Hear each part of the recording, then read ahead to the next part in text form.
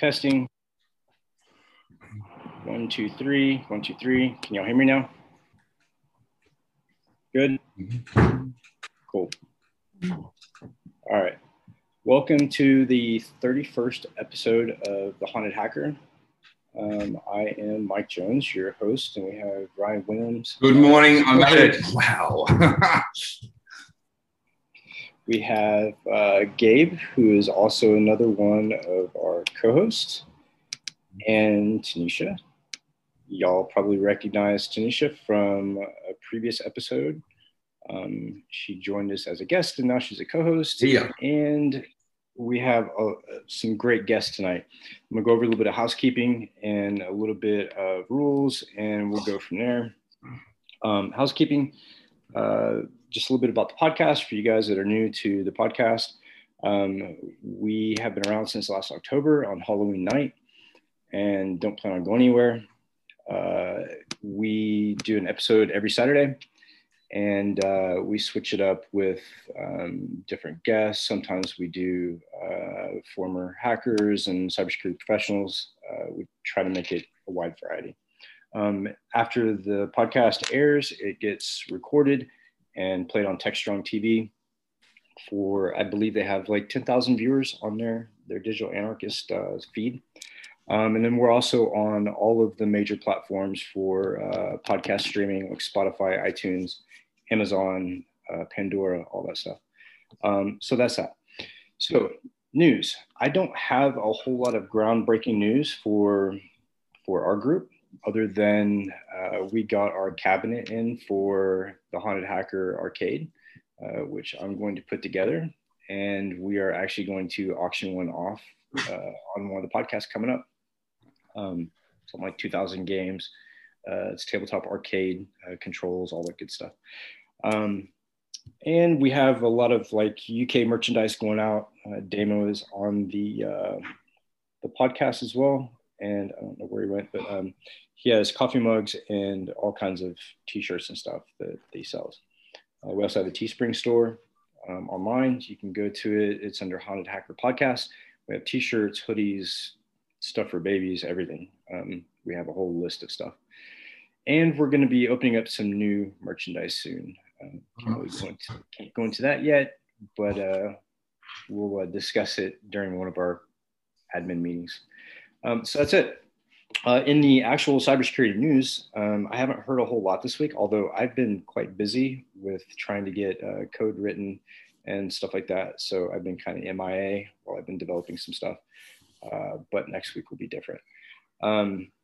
So yeah, I don't know a whole lot as far as the news goes. I know the MTA got hacked earlier this year. The pipeline got hacked. I think they're doing a footprint of the US for critical infrastructure and probably getting ready for an active attack that's going to be pretty nasty, multifaceted. For those of you who weren't on the last podcast, I got some information about how DarkSide does some of the attacks, deploying ransomware, and then at the same time hitting them with a 16 megabyte or 16 gigabyte a second denial of service, distributed denial of service, DDoS. So that can cause like some major problems as far as trying to fight a breach. Was that just running distraction, or what's that? To run distraction? Were they using that to run distraction, or to implement that? Yeah, it's more like a smoke screen, right? So, and it's a pretty common method of attack. So you throw up like a denial of service or take down a phone system, and everybody runs to that while you're smoking a database on the other side. So yeah, it's multifaceted. A lot of people thought that they didn't quite know what they had gotten into as far as the target. I found out later on this week, just a couple of days ago, that may not be the actual data behind it. I think they did know exactly what they were doing and who they were attacking, especially once they got into the systems. So did they get out clean? Or I know there's some controversy around them not paying their ransomware bills, you know? Yeah, right. I'm not really sure. I know that once the law enforcement went after DarkSide, DarkSide tend to disappear and crawl under a rock pretty quick. I'm not really sure what happened with that. They said their website got taken down. I don't know if Aunt Phoebes did that, the FBI, or if that was another group, or maybe they did it just to, look like they're innocent. Yeah, we're not here. Yeah, so taking down so for those of you who are gray hats or maybe even a black hat listening, yeah, taking down your own website doesn't sell me on the fact that you didn't do what you did. So I'm sure they exist somewhere, probably on the deep web, dark web, but I'm sure they'll be back again. They did something close to, I don't know how many billions of dollars it was total that they've gotten from ransomware, but it was a pretty large amount. I think they got away with 90 million. That's unaccounted for. Yeah, it's close to $1 billion. Yeah. 9 months' work, I think. Was the Yeah, I mean, they had what, 5 different victims last year, and then they had the one this year, Colonial, which I don't know why they paid the ransom, but they did supposedly, or cut a deal for it. But in the U.S., we don't bargain with cyber terrorists or terrorist organizations, supposedly, but they got paid. So with that being said, we don't have any pressing news for the Haunted Crew. Everything's good. Y'all are super impressive. The magazines are coming out. When, Ryan? The 7th, right? Is the first 7th, yeah, man. That's tomorrow, yeah. Oh. Yeah. Once you take a second and tell us about the magazine real quick for those who haven't heard about it. Okay, so Haunted Hacker Australia is launching a magazine. It comes out tomorrow. I've had, I think, an hour and a half sleep. Turns out everyone likes to submit their articles right on the deadline. So thanks everyone for that. It's awesome. Excellent. So much fun. But yeah, we've got some really good stuff happening. We've got giveaways from DroneSec. They've given us a range of courses and a certification. Some memberships to Pentester Lab. We've got articles on all sorts of stuff from all areas, from hacks through to high sea-level stuff. It's turned out really well, man. And that comes out Monday morning, or your Monday morning, my Monday afternoon.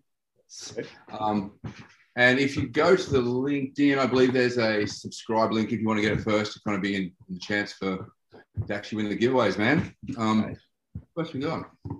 Awesome. Yeah, there's all sorts of stuff there, man. There's a bit of a crypto, there's a bit of stenography. Mate, it's a gift that keeps on giving. Yeah, man. Yeah. So those of you who don't know, like, we decided to do a security bulletin. We put that bulletin out. I think it was out maybe like a couple of days. And then we had people who were asking where to find it, how to subscribe. They wanted a subscription to the feed. So we decided to go with a magazine, and Ryan put together this awesome template that looks like a legit magazine.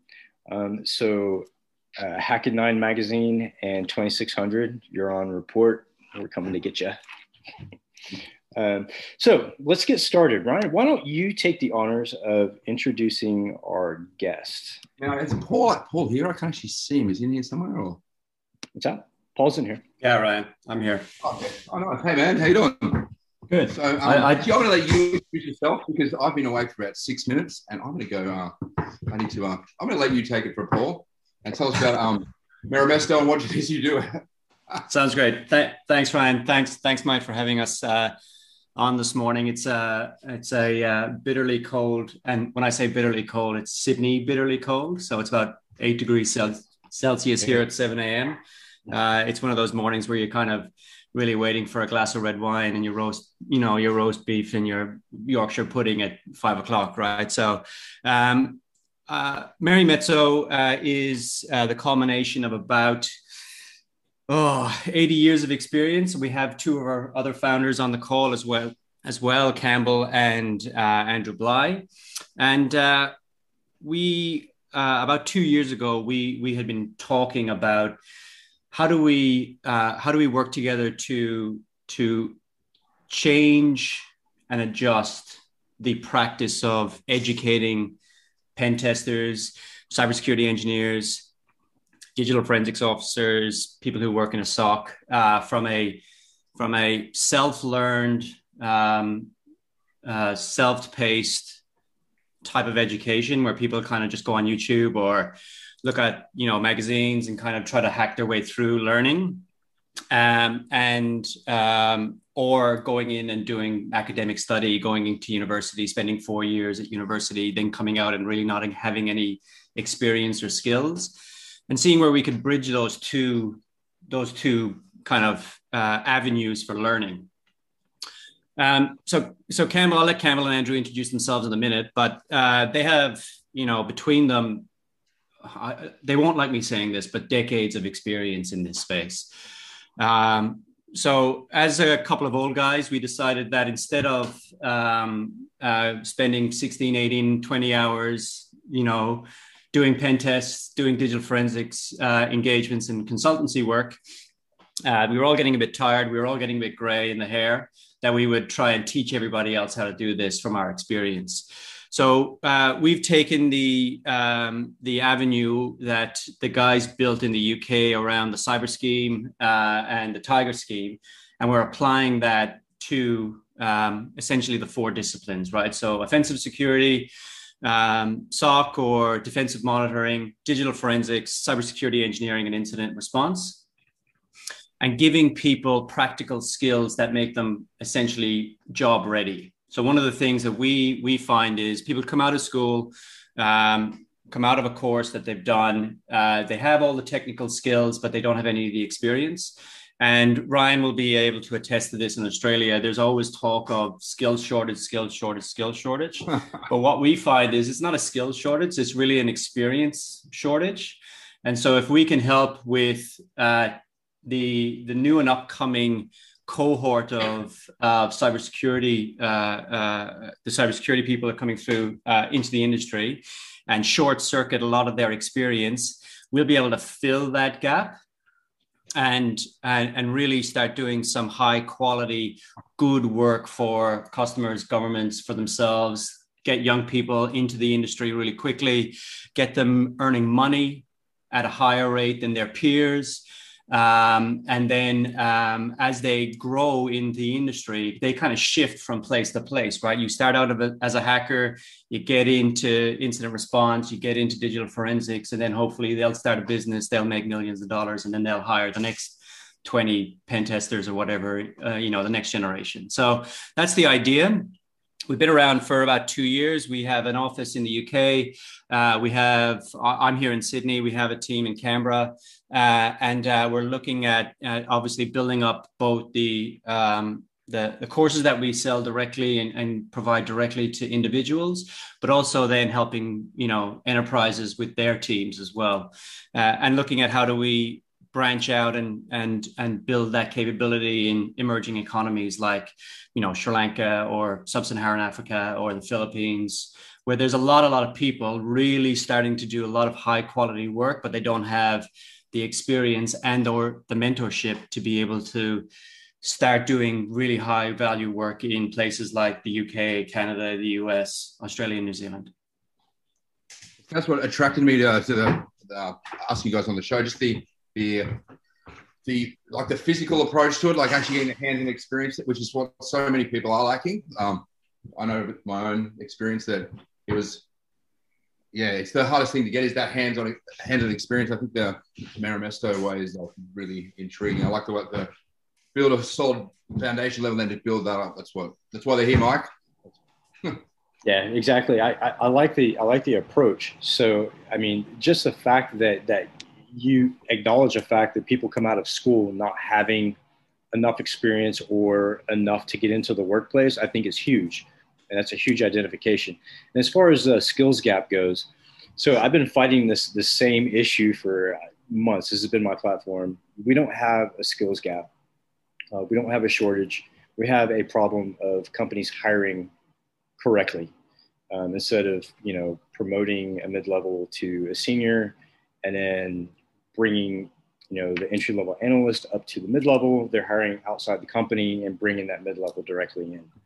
And I'm seeing that across the board. And it's such a travesty because we have such talented people on the collegiate level that are just amazing. And we're ruining that talent by making them sit on the bench and wait. And I think that's horrible. So you mentioned, Paul, that you had Campbell on the phone. Go ahead and introduce yourself, and let's hear what you have to say about the company and cybersecurity in general. Well, I'm muting now. He's definitely there. I think he's on mute. Yeah, cool. Yeah, I think yeah. I'm on mute myself. Hey, Yeah. Mike, nice Hey, to Campbell. talk to you again. How you doing, dude? Absolutely. How are you, man? It's good to have you on. It's good to have you on the show. Yeah, I'm good. I was a little kind of broadsided because I forgot about this. So I had my second COVID jab yesterday, and I sat in the pub in the sunshine in the UK from about 2 o'clock this afternoon. And I had to really employ some discipline to just go, no, I need to talk to people. I need to be normal. Yeah, so it's all good. So hopefully I'll try and be about as normal as I usually am, which is, people who know me will answer that for you. So in terms of, everything you said is absolutely correct. I mean, I've been working in cybersecurity for like 25 years this year. And bringing people up and through the ranks is really important. That's why I founded Merimetso, because when I sold Encryption Limited, which was the largest privately funded, not with external funding, privately owned penetration testing and cybersecurity consultancy in Europe, to a multinational corporate, it just all fell apart. Everything that I built just disintegrated literally in the first couple of months because of the need to, the desire to just, profit over development. And that was the problem with that company. What I realized within my, in my time in that business was, what we did really, really, really well was take juniors. We took people, unexpected people who weren't really, aiming for something information security. And they are now heads of penetration testing or cybersecurity or digital forensics at big brand names. And we did that by looking at the way people think.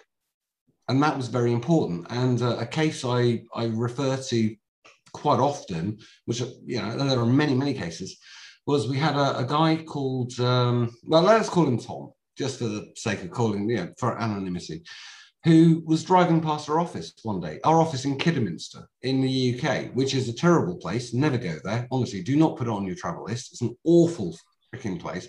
But the office space was cheap and we needed office space.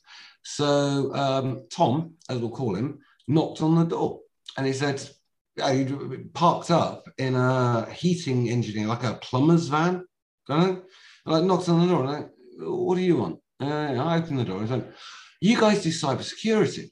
I'm really, really interested in cybersecurity. I was like, oh, yeah, come in, have a cup of tea, coffee, whatever. Let's have a chat. It's really good to meet some enthusiastic people who want to talk about what we do and care about privacy. Because let's be honest, what we do is not about glory or guts. It's about protecting people. That's what we do. And this guy clearly was concerned about privacy of his family, of everything. He wanted to do better and make the world better. So I was like, yeah, get on in here. Let's have a cup of tea. Let's chat. Let's chew some logs. Let's just talk.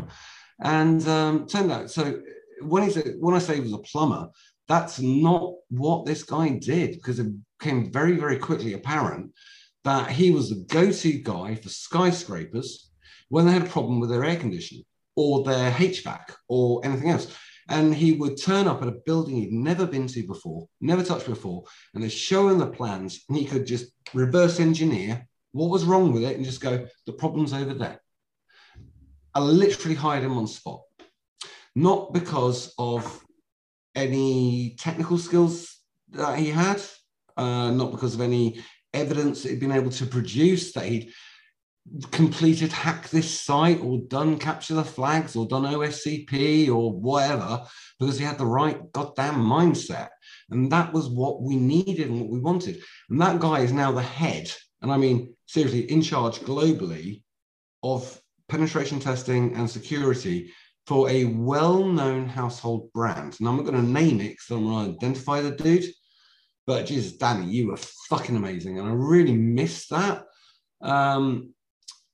And that's what Merimetso is about. It's about let's take that understanding. It's not about HR. It's not about what letters have you got behind your name? What have you got?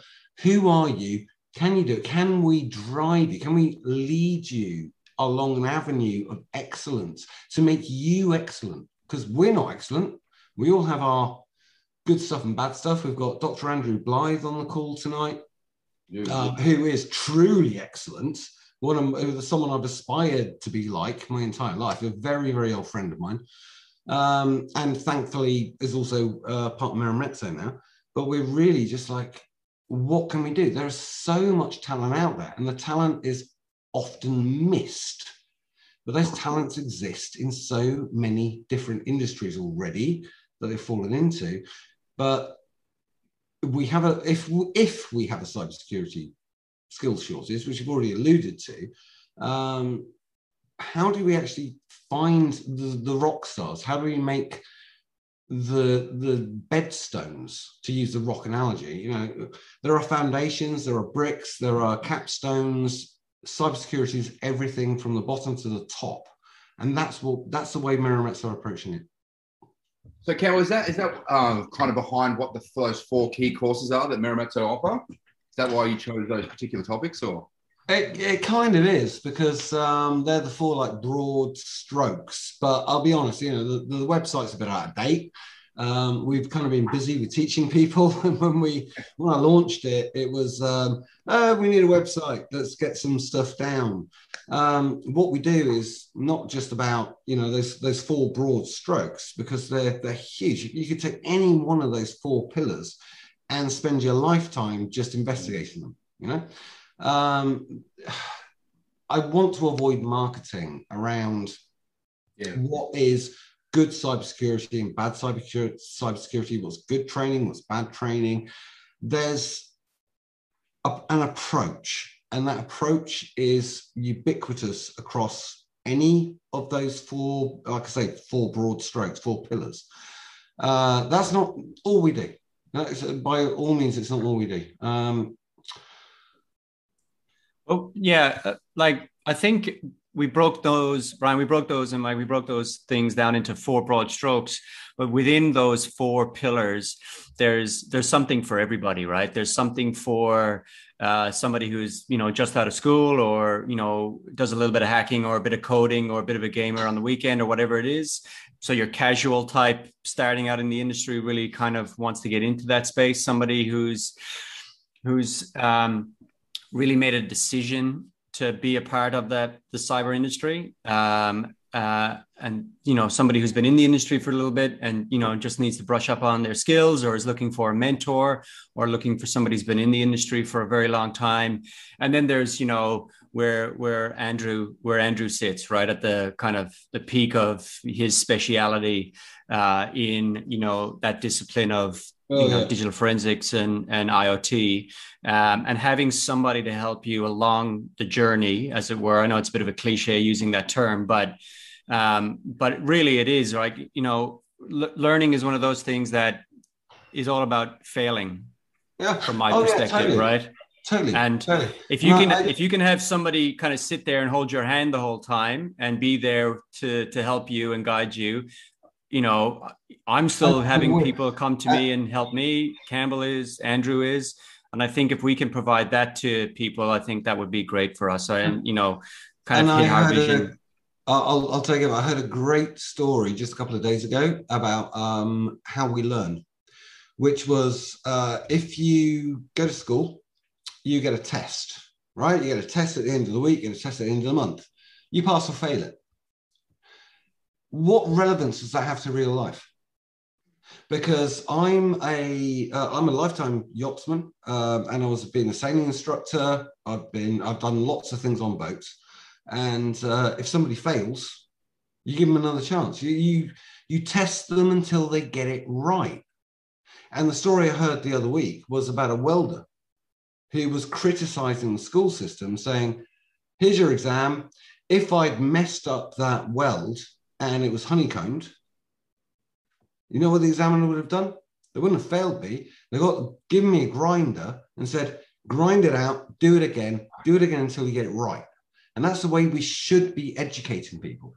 The way education at the moment, at the moment, I mean, for Victorian times to present, school education is not adequate. And that's why a lot of people, 70 to 80% of people fall into vocational qualifications, because that's the way it should be taught properly. And cybersecurity is a vocational world. It's a process. There's not this like, if we're going to do a CIS benchmark and I want you to pick out the 3 things that are wrong, nobody does that, right? If you do, you're doing cybersecurity wrong. Education is a science, and I appreciate Dr. Blythe has been quite quiet. I'm not sure if he's just gone to sleep. It's quite late for us. I think he's having love to hear from Dr. Blythe, because what we've done with Mirametso was taken my 20 years of company experience, the way I've built up apprentices and juniors, understand them, given them the room to grow, given them the experience with the access to people more experienced than them to gain that experience and accelerate themselves. But Dr. Blythe is literally one of the, ran an entire department at several universities in advanced science. And we've spoken a lot, and a lot of what we do at Mirametso is based in pedagogy, which may or may not be pronounced correctly, because nobody can seem to agree on how you actually pronounce that word, which is the science of learning. And pedagogy is based in 8, it's not perfect, but no science is. So it takes 8 different learning types and tries to explain what those people respond to, how they retain information, what they want. It's a lot of information. And we do our best. So we build this knowledge of how people learn into our experience of how people succeed and what brings them along, to basically just say, hey, look, we got this company here. We got a bunch of really, really experienced people who know what they're doing, know what they're talking about, come in and with like an accelerator. Let's get you out there, but not just with, can you reverse engineer DLL, or can you find a flaw in a Linux kernel? Because literally nobody cares about that. Right. If you're going for a pen test job, nobody cares. So what you have to recognize is that there are different types of learners out there, and people learn in different ways. Some people learn academically via reading, some people learn via doing. And you can argue that one of the ways that schools fail children today is that they fail to support those different types of learning. They're very much geared into the old Victorian of learn by rote, learn your spellings, right? Learn how to do this, learn how to do maths by rote. Yeah, Andrew, can I interrupt just for a second? Because was Andrew, by the way, everyone. I just interrupt anyway. Andrew's used to it. Interestingly, I was talking to, I have not been in the pub all afternoon, honestly, seriously, dib, good Boy Scout. I learned, when I went to my first primary school, which was in North London, I had to write right-handed. I'm left-handed. I had to actually write right-handed in a medium Schaefer nib with a particular type of India ink. I forget the name. I'll probably push it out of my mind now. But despite being left-handed, I had to learn to write right-handed. And that's a kind of education that is still in place. So my kids are, well, one is way, way past school age and university age, and the other is kind of going through, I don't know what the US equivalent of A-levels are. High school. It's high school. High school. Yeah. High school. Yeah, it's like knocking on for 18 years old. He's getting old man. And it's still, you can see this prevalence of this pushing down onto people. How do you learn? What do you do? I kind of get it, because having been a sailing instructor, there are certain ways of doing things, and I get that, but it's kind of limiting. It's just asking people to say, no, this is the only way of doing something. So So how do you guys handle neurodiversity? I know that there's so many different ways to learn, right? So I barely graduated high school because I didn't learn the way that the school system taught in Texas. But what I realized was I learned by hands-on, and I learned, So you're a naturalistic learner. So you fall into the 8th category of the pedagogy. What's the word I'm looking for? The structure. There are 8 different types of learners. You fall into the 8th type. That doesn't mean that you're at the bottom. It just means that they're all parallel. You're exactly the same type of learner as a mathematical learner. You're the same. So you can argue that one of the ways that, if you like, schools have failed, and what's different with what Merimetso does, is that what schools should be doing is not teaching people, but preparing people to learn. Oh, hell yeah. So university tried to get across the middle. Certainly we did when I ran the forensic bit at the University of Wales. We tried to say to students, this is the beginning of your lifelong learning experience. You should never stop learning, right? You go out of here with a set of knowledge that's going to allow you to get a job, but that is the first step on the ladder, right? And, you're never going to stop learning things, and it's about giving them the skills and the confidence. That's why when we taught forensics, we taught the Socratic scientific method first. That's interesting, Andrew. It's interesting you mentioned Socratic scientific method, which is OHCT, observe, collate, hypothesize, test. Yep. But the Socratic method is actually the first from 300 years before current era. So what the hell year is it now anyway? 2,500 years ago. I don't know. I'd lose count as it goes. But the Socratic method was the beginning of the science of pedagogy, because that's when it was first actually. And I'm not even sure if I'm pronouncing that word correctly. Pedagogy. I don't, nobody's ever given me a straight answer, and is that the right word? But it literally means the science of teaching, and there is a huge science of it. So, there's a hand up, Professor. Please explain to me. Am I wrong? Somebody. Well, so it's down to the old thing. Do you pronounce it Linux or Linux? Oh dear God. No, right. I've had a more recent conversation, not about that, and I know we've had that discussion several times, Andrew. Nobody cares at the end of the day because we're still discussing the same damn thing. You can call it a brick or a brock. It's still a brick or a brock. Tomato. Who cares? Tomato or tomato, right? Exactly. But yeah, it's all about equipping students with the skills to learn and giving them the confidence to fail. One of the things that we ran the forensic course, we'd actually do casework with the students, and we'd have them presenting evidence in a mock court. And, you'd see how long the students could stand up against professional barristers, because we had judges and barristers coming in, and it gave them the ability to fail in a structured environment where they could learn from it. As a scientist, I always say I learn more through failure than I do through success, because failure tells me something about why something isn't working. Success just says, well, it works. I don't know where the line is. It could be a foot in front of me. It could be 2 feet in front of me. It could be a mile in front of me. Whereas failure says something about where that line is. And so one of the problems that we have with science today in education is that we view failure as a negative thing. And we need to change that.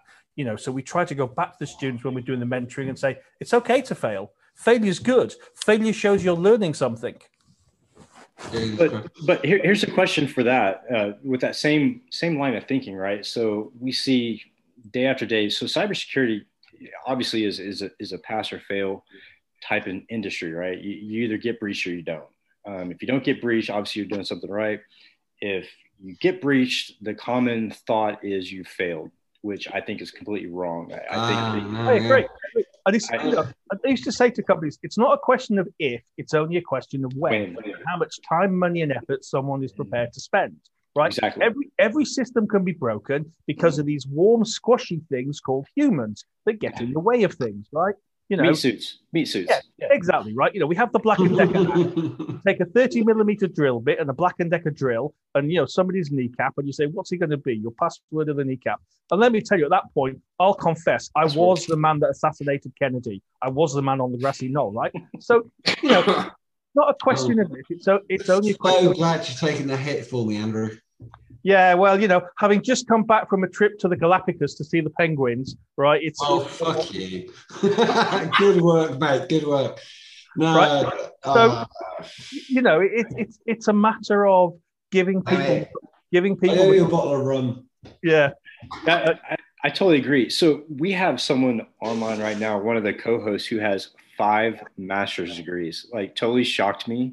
Tanisha, she is an amazing student, and her story about learning and gathering all of these degrees like they were packs of gum in a convenience store is insane. And I envy those type of learners, right? Because I have a type of neurodiversity that makes things a little bit more difficult to learn in a traditional setting. But how do you afford 5 MSCs? Yeah, exactly, Tanisha. Yeah. How do you do that? I'd love to do that. Excellent tuition reimbursement benefits for my employers. Damn, I want to work where you work. Yeah, let's all go work for you, right? But, yeah, no, I mean it's good.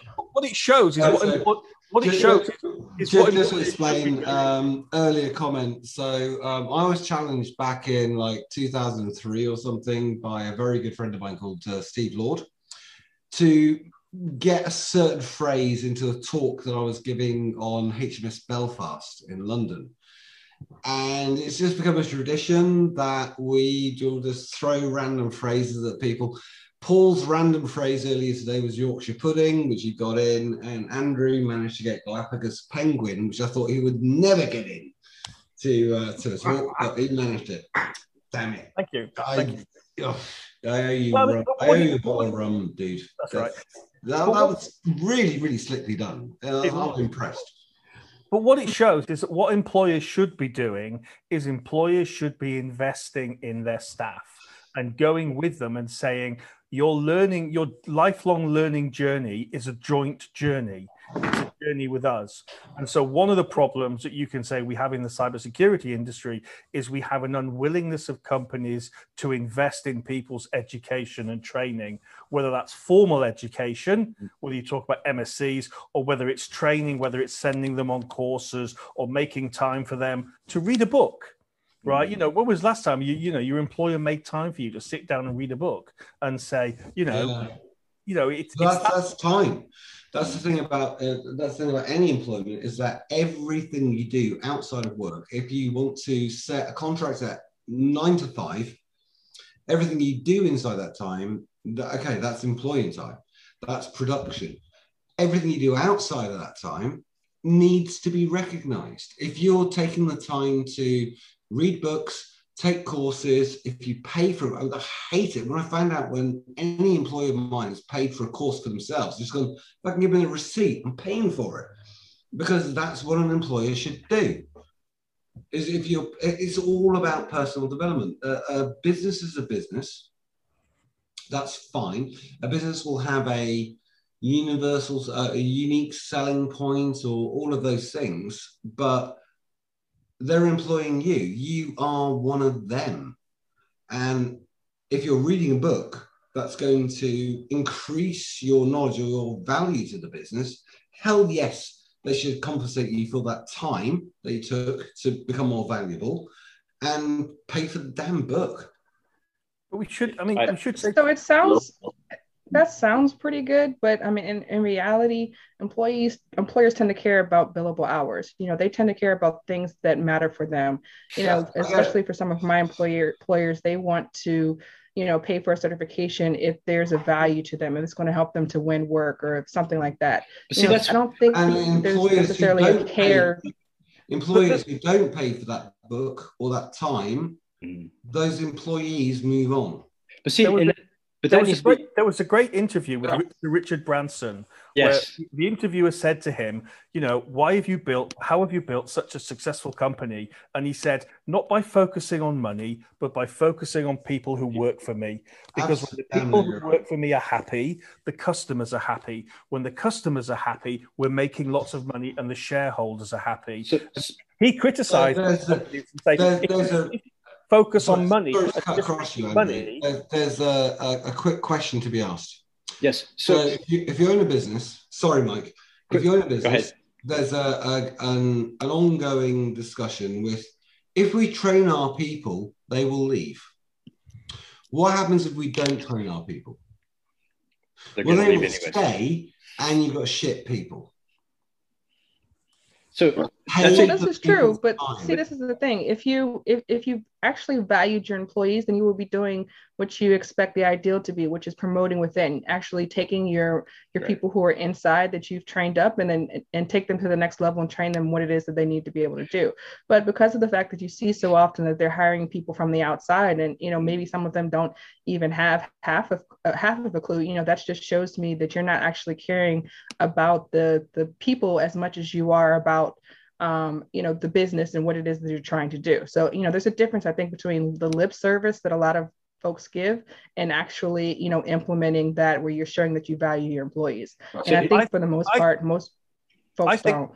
I think an interesting test and measure for companies is look at their turnover, right? If you've got companies that have massive turnover, you say you're not doing it properly, right? Because staff are coming in and staff are leaving. If you've got staff that are staying and staff are happy and they're adding, they're staying because they like it, most of them, right? Some of them stay because they have no choice. But anyway, most of them are staying because they like it. They enjoy it, right?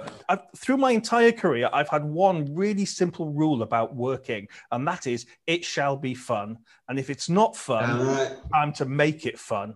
So here's a quick point. Here's a quick point along that line, right? So Richard Branson, during that same talk that you're referring to, made a comment. He said, train your people to leave your company, but treat them like you want them to stay. And that's exactly that's the key. That's pretty much it. So, and you really don't have to encourage people to go out and do the things that they find interesting and they have a talent for. What I found as a director is if I put interest into that employee, let them know I want to know who they are as an individual, not as an employee, but as a person, and give them that I'm here to help you in whatever way I can, but let them go and do what they want to do to improve their lives. I find they'll do as much training as you allow them to do. And if you train them to leave the company, they will stay. And when I left the company, I pulled up a SOC analyst to take my director position. And that's the way it should be. If you put value in people and you focus on people and not cybersecurity, because yes, cybersecurity is important. It's an industry. We're all in it. It pays the bills. But what the most important thing is people. And if we treat people right, guess what? Those breaches will go down because you're going to have more trained people. You're going to have happier people. You're going to have people who want to be at work and who want to do their job. And the chances of a breach decrease dramatically. And they go the extra mile, right? You don't get the most out of people by saying, you will work Monday to Friday, 9 to 5. I expect you to be at your desk during that time and things like that, right? The best thing about employing a bunch of people is listening to them fucking bitch about what they don't like about the job. Yeah, but here's the thing, right? That we're talking about training for cybersecurity, obviously, but those same companies have extensive sales training, like 6 months. Yeah. You go on vacations and train. They shadow people. I'm just amazed at the sales training that they have. But instantly, when you say sales, my brain translates devil in my head. I'm gonna jump off the call now, Campbell, if that's the case. I'm gonna run away as quickly as possible. No, you do far more than sales. It's delicate salespeople. There's two things I was of my fucking life before I want to get out of Yeah, there were two things that I heard. There was two things that I heard on here. There was how do we improve the capability within an organization to be more secure, which is great. Obviously, how do we take a network engineer and turn them into a SOC analyst? How do we create? How do we build engineering security capability within the development group so that the three security people that you have in an organization is not a bottleneck for product from a business perspective. But there's also, the cohort of people who could be on this call, right? So if you're a consultant or you own a consultancy business or, you have a team of people, you'll have a hierarchy of skills and experience in that group. You'll have your 3 or 4 people at the top. You'll have, maybe 6 people kind of mid-career or mid-experience, and then you'll have a couple of juniors. The problem with a system where we are only focusing, and this is from a business person's perspective, and this kind of goes to what Tanisha was saying. If we have a view as business owners of only training and investing in people because we can get immediate short-term billable hours from them, we are not having a mid to long-term view of what our business is going to look like in 24 to 36 months. And as business owners, that's a bad business owner. If we do not have somebody to take over and come up the ladder of experience and skills, as we have attrition, maybe somebody might leave, they get a better offer, they move away, they unfortunately get sick and have to leave the business, they may just want to retire, and you don't have somebody to fill that role, you're not going to be able to bill out to your client and customer base at the same rate, because they will expect somebody to have the 10, 15, 20 years of experience in that space that the person before them had. So just from a business perspective and from wanting to generate revenue for an organization, it makes perfect logical economic sense to do this investment, whether it is taking the time to mentor people or giving them the opportunities to learn. That way you have a pipeline of talent that you can replace the talent that leaves, and they will leave. Right, and that was my point. They do that for sales. Like, this is nothing new to companies. Sales, no, 100%. They got it down to a science. Why doesn't it transfer over for us? Like, what is the disconnect? There's a top line revenue line item in an accounting's form, and then there's a bottom line, right? So salespeople generate the stuff at the top of the income statement, and everybody else is a cost on the business, and that's the culture that's created. And what we're trying to do is ignore it completely and look at how do we help people use their talent to generate top line, and then just have salespeople talk a nice story.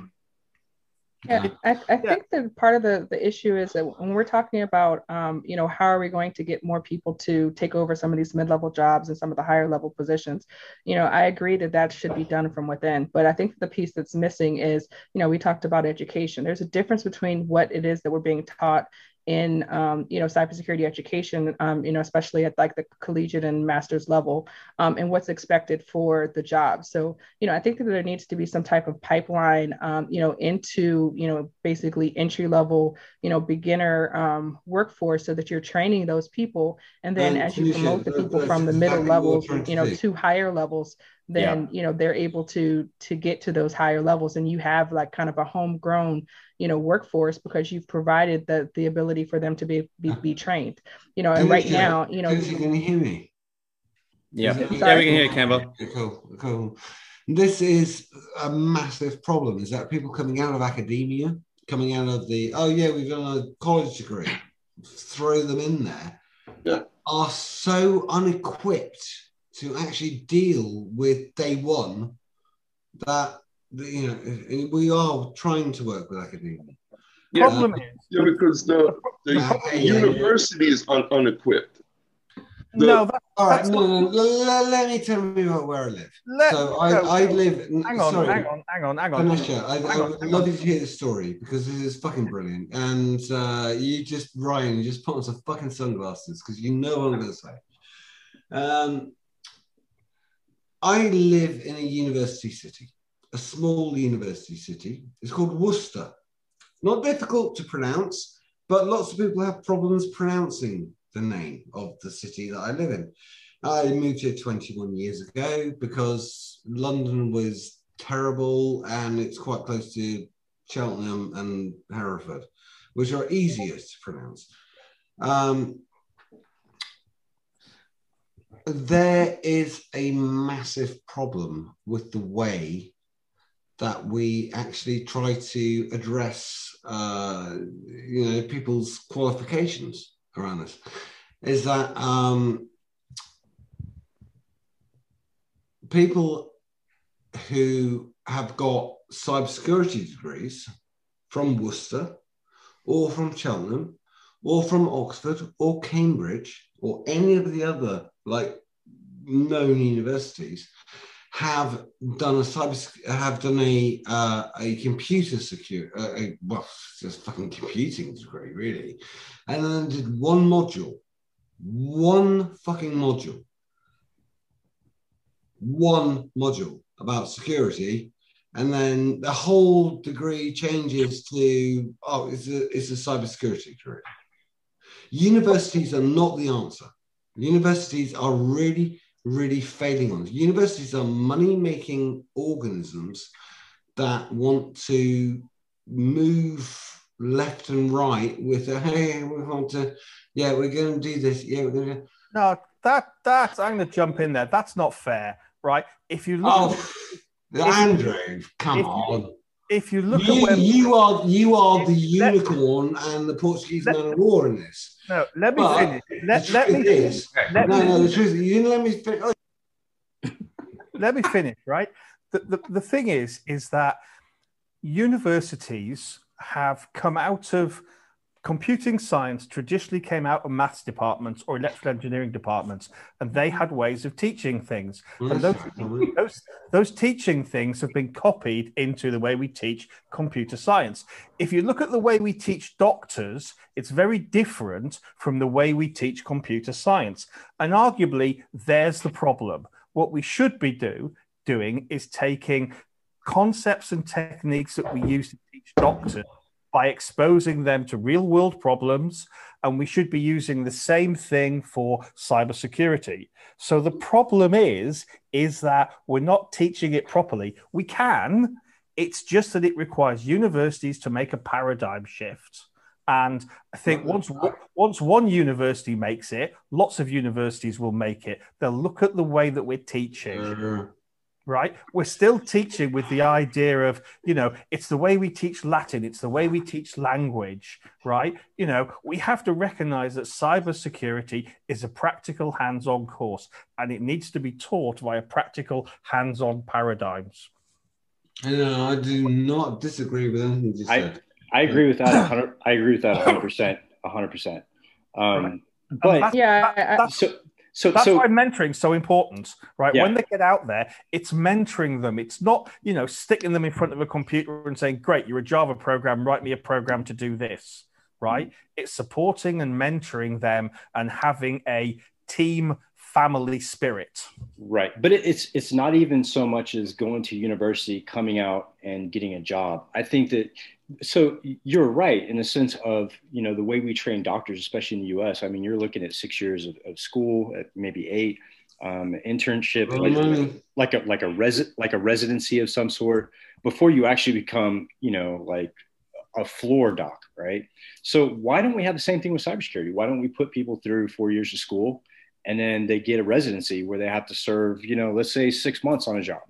As in a residency, 3 of school, 3 or 4 years of school is just ridiculous. We're talking 3 or 4 months. Yeah, well, and you look at the certifications and the shotgun certifications that make you capable, quote unquote, capable of maintaining a cybersecurity position. Exactly the problem. Is a joke. Because I can teach somebody cybersecurity thinking in 5 days. So, I mean, if you take a look at, what jobs are requiring, probably 80% of them want you to have a minimum of a bachelor's degree. So, I mean, I don't think it's much of a stretch for you to expect that after you go through, you know, a 4-year degree, that you should at least have some level of preparation for entering the job force. You know, I don't think it's realistic to expect everybody to be able to get master's degrees or to be able to get PhDs. But even when you do, you know, that's being taught about theory as opposed to actual practice. So, you know, having an actual hands-on you know, way of actually showing what a day in the life is looking like. What are you actually doing? How do you actually do the work? I think is important. But I mean, it's a gap. There's a gap between what the schools are teaching and then what the jobs are expecting. And I think that, you know, it needs to be a negotiation like anything where both sides are coming a little bit towards the middle so that, you know, everybody's on the same page. This is what we expect you to have once you come out of college. And then as the industry, this is what, you know, we're going to do to actually kind of bridge the gap. You know, most places have internships or apprenticeships or some type of, you know, program to train people who are coming into the field new. You know, so how are you expecting to fill these 500,000, you know, jobs that are out here that are open, you know, where they say that there's no unemployment in cybersecurity if you're not actually allowing for an entry level workforce? You know, there has to be something that's done. That's a good point. That's a good point. Yeah. And the problem is this right here. It's money. Everything, every issue that we're talking about right now, it has become a money issue, right? So why does a company want somebody, an entry-level analyst with all these qualifications? Because it saves them money. They can spread that talent across 5 different roles and pay for one. We've allowed that. We've allowed that to happen. But it's the way it's taught, right? I mean, you know, it's not a matter of what you know; it's a matter of how you learn to apply it. So, you know, you can have someone coming out with a bachelor's degree, and if that person has been taught the way we teach medicine, very hands-on, very practical, a lot of working on real-world examples, that person comes into the workforce and is able to hit the ground from day one. Why? Because they've been working on real problems, solving real solutions, as opposed to someone who's been working on test solutions in the classroom and has never had to do real world programming in the real world. So it's the way we teach things. You know, you can argue that there isn't enough mentoring going on, and it's not until students come in and are employed that they start to get anywhere near mentoring. But the problem there is a lot of people basically say, from day one, I want you earning money. Right. Yeah. From day one, you have to be making enough money to pay your salary. And you can argue that's the problem, that companies should be investing and should have investment programs. So when someone comes in, they say, for the first 6 months, we don't expect you to do any billable hours. Right. We want you to learn. We want to mentor you in our processes and things like that. And you're right when you say from a commercial point of view, it's become all about money. It is, and it's really sad. So Tanisha has a very unique perspective when it comes to cybersecurity, right? So, like, not only does she have 5 master's degrees, like, which is totally insane to me, but also she runs a mentoring program. Tanisha, why don't you tell them a little bit about the mentoring program that you started up to help people to get into that analyst role without having that 20 years of experience and 5 certifications. Why don't you explain a little bit about how your group does that, and we'll go from there. Yeah, so Black Girls Hack, it was created specifically to try to address this problem. You know, we are open to everyone, you know, not just Black women, but there's definitely a gap. There's, you know, a difference between what it is that you're learning in the schools and what you need to be able to get into the workforce. So we're trying to provide training, mentoring, resume review, you know, like mock interviews, basically anything that will allow people to be able to get into the workforce. A lot of people have, for example, like transferable skills that they can use to be able to, you know, get into cybersecurity, but they think that because of the fact that they don't have, you know, specifically cybersecurity labeled jobs, that they're not able to.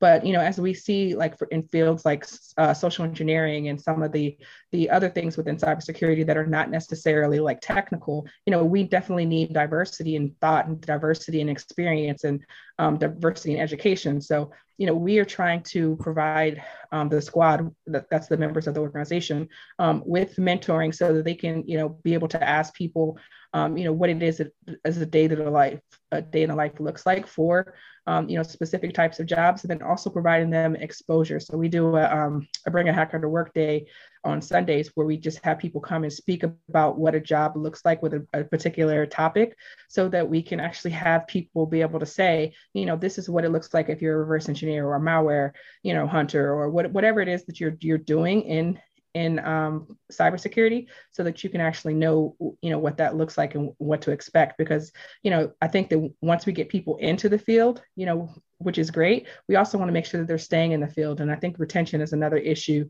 that, we need to address at some point, because we don't have a lot of diversity. If you look at some of the conferences, look at, Hacker Summer Camp going on this couple of months, you'll see that most of the people there are, older white men. So we want to try to see some of the diversity that are going into algorithm development, that are going into some of these systems, especially when, they're trying to connect anything and everything, so that we can, be able to have more, diversity in some of the systems and not as much bias, because so many algorithms were used to decide so many things such as justice and healthcare. So, we kind of need to get more diversity, more difference in those fields. I think the way you do that is you engage kids when they're in school. I'm of a generation where my first computer was a ZX81, so you can now figure out how old I am, right? 6502 processor, right? None of this graphical rubbish that kids want today. Command line and proud, right? But it made me interested, and you had them at school, and I wanted to know how they work. The problem now is it's getting kids when they're young and they're interested to say, hey, robotics is fun. Look at what you can do. Computing is fun. Look at what you can do. And they take that with them. And then when they want to go on and do a degree, the universities will take them on. I remember talking to some of the people in the government here when they were going on about a skill shortage and saying to them, the problem is not with the universities, right? All those people applying to do computer science degrees are getting to do computer science degrees. The problem, if you want more computer scientists, is you have to go back and look at 12, 13, 14, 15, 16, 17, 8-year-olds and say, why aren't more of those kids applying to do computer science? Why are they applying to do media studies, music technology, right? What's making them do that? Those are the kids, and we need to recognize that the problem's probably going to take 5 or 6 years to solve if we start thinking about it now. There is no silver bullet, no magic switch you can turn on to say, ta-da, problem solved. We can all go home and live happily ever after. It's going to take many years. And that's part of the problem, I think, because a lot of the politicians and things like that, they're not prepared to think 10 years down the road. I think it's because they're also treating cybersecurity like every other industry. It's that the industry and the people who are running it at the moment are not treating it as the adaptive, as adaptive as it should be. I know you want to say something, Mike. Get in there. You've got a chance. Go. Yeah. So it's not so much as the way the industry is moving and the mentorship, and yes, those are all gaps, right? But the big problem, and we're not going to solve this problem by any means on this call.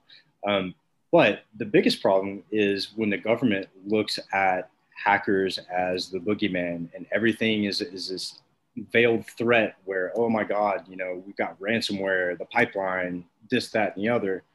When, they're making that boogeyman. It's like post 9/11, right?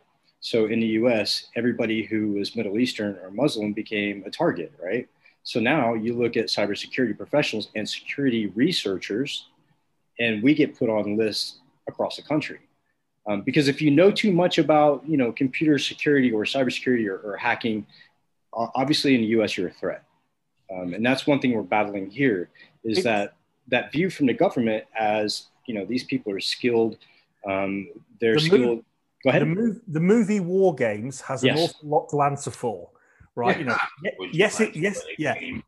Yeah, thermal global nuclear war, right? But that's the problem. It launched 1,000 hackers, but at the same time, it presented a stereo image of, the bad person out there, right? And so you have this thing about, if you're a hacker, you're bad.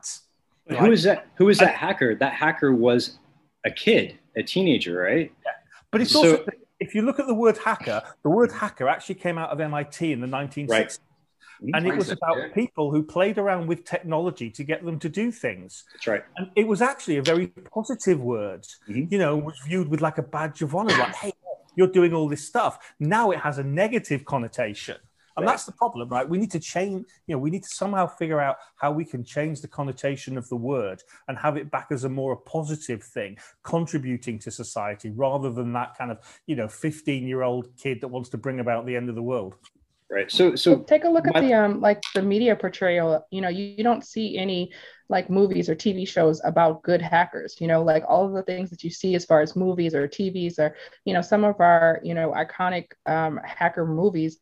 None of it is positive. You don't actually have people who are actually trying to protect the environments or strengthen them or keep people out. You don't see, for example, like the SOC analyst TV show. You see the people who are trying to break in because that's glorified and glamorous. So CSI Cyber was terrible. Let's be honest, right? They should have been that after the first episode. And you're doing too much forensics. Where on CSI Cyber, they were using a UFED Cellbrite device. And you're doing too much when you're looking at the show going, it's wired in the wrong way round. I'm gonna have to agree with Professor Roger on this one. I think Hackers got a great media portrayal when Angelina Jolie played one in Hackers. I think that was a beneficial move. But you're right. But you're absolutely right, Tanisha. So what about the guy who went out to create malware to remove the Eternal Blue and some of the other malware? What happened to him? He got off of a plane and automatically arrested by the FBI when he was trying to help the situation. So here's the conundrum that I'm looking at, right? So the FBI just recently logged into servers without people knowing to remove malware, right? Without permission, obviously, but they did it anyways to help. But they did it to help. So, I mean, for the past, I guess, 3 years when I was in Europe and in London, arrested. Yeah. Breaking servers, get rid of malware. Yeah. I'm going to jail. Yeah. So my last 2 years in London was spent talking to kids and talking to companies on, what the true meaning of hacker is and the innovation and the motivation that we have today in technology. We wouldn't have SpaceX. We wouldn't have Mac computers. We wouldn't have the internet had it not been for hackers, or back then crackers from MIT or, from the old days, to create this technology. But somehow, from the point where we created the internet, when DARPA produced the internet, released it to the public, from that point on, we've gone from the internet's a good thing and we're here to help everybody modernize everything and communicate, to the internet's a bad thing, it's a scary place, and don't worry about it because the government will protect you. And that's what we face here. Overseas, it's not so much. Living there, we heard about all the gruesome attacks and ransomware, but the government takes a different stance over there. And I appreciate that about the UK. When it came to the kids who were identified as cyber criminals, they didn't automatically throw them in a cage and make them a true black hat or make them a person who is a threat. They gave them a second chance. And I think that as an industry, we're failing completely at that, because back in the day, when I first got into IT, it was really, like Tanisha said, it was really the old white man with, the long beard, long hair, the Unix admin eating Cheetos at his desk, right? That didn't want to share any of his secrets, because if he told you how he did his job, he was afraid he was going to lose his job. And so that's what we face now, is that we're still seeing remnants of that. People afraid to share knowledge because they don't want that person to move one step up the ladder ahead of them. But it's getting to the point where the government's stepping in, and especially in the US, when we've had so many major things compromised, supposedly, then the government steps in and says, okay, you can't do the job, so we're going to do it for you. And you're going to have to meet these compliances. You're going to have to pay these fines. And this is what the lowest level of analysts that you can have. This is their qualifications. So when I was doing DoD contracting, when I contacted one of the recruiters, they said, you have to have a combination of 3 certs. Those certs, one being, and this is concrete, you can't waver from this, you have to have a CEH. Trash, fuck that, threw it out the window. Next one, they said, you have to have a SANS cert. Or really, which SANS? Which GIAC cert do you want me to have? There's like 50, and they're all shit. But you had to have one of those. And then the third one was anything you wanted. And I was like, okay, so I could go out and get a cooking degree, and that would be good. But really, they had a low bar of what they expected people to come in at, which, you know, if we could move that same idea into commercial, we'd be successful, because the government just wants people to press buttons. And it's a matter of creating an ecosystem. If you look at what the Israelis have done, you know, what they've done is they've taken their hackers that you have to do military service. They put them in a hacking unit within the Israeli government. They train them. And then when they go out, they're picked up by companies. And it's a matter of creating a viable ecosystem for talent coming in so it can be developed. Exactly. And the military does a great job at that. I was in the military. I was a cryptologist in the military for, you know, a number of years before I came out and got in trouble. But it all goes back to, you know, the government is probably one of the only institutions that trains their cyber warriors with enough, I guess, technical knowledge and experience where they can leave the military service and actually jump right into, you know, one of the fastest paced SOCs. But we don't have that. We don't have that for academia. We don't have that for people like me who really, I would have failed college. I don't know if I would have gotten a degree because I'm not that type of learner. So we're excluding the 90% of our industry who are already here. And when I say 90%, I'm talking about pen testers, right? So 90% of us pen testers are on the spectrum somewhere. And that's from my data that I've collected over the past years, talking to, you know, leaders in the industry, talking to people I bring on teams. 90% of our industry is neurodiverse.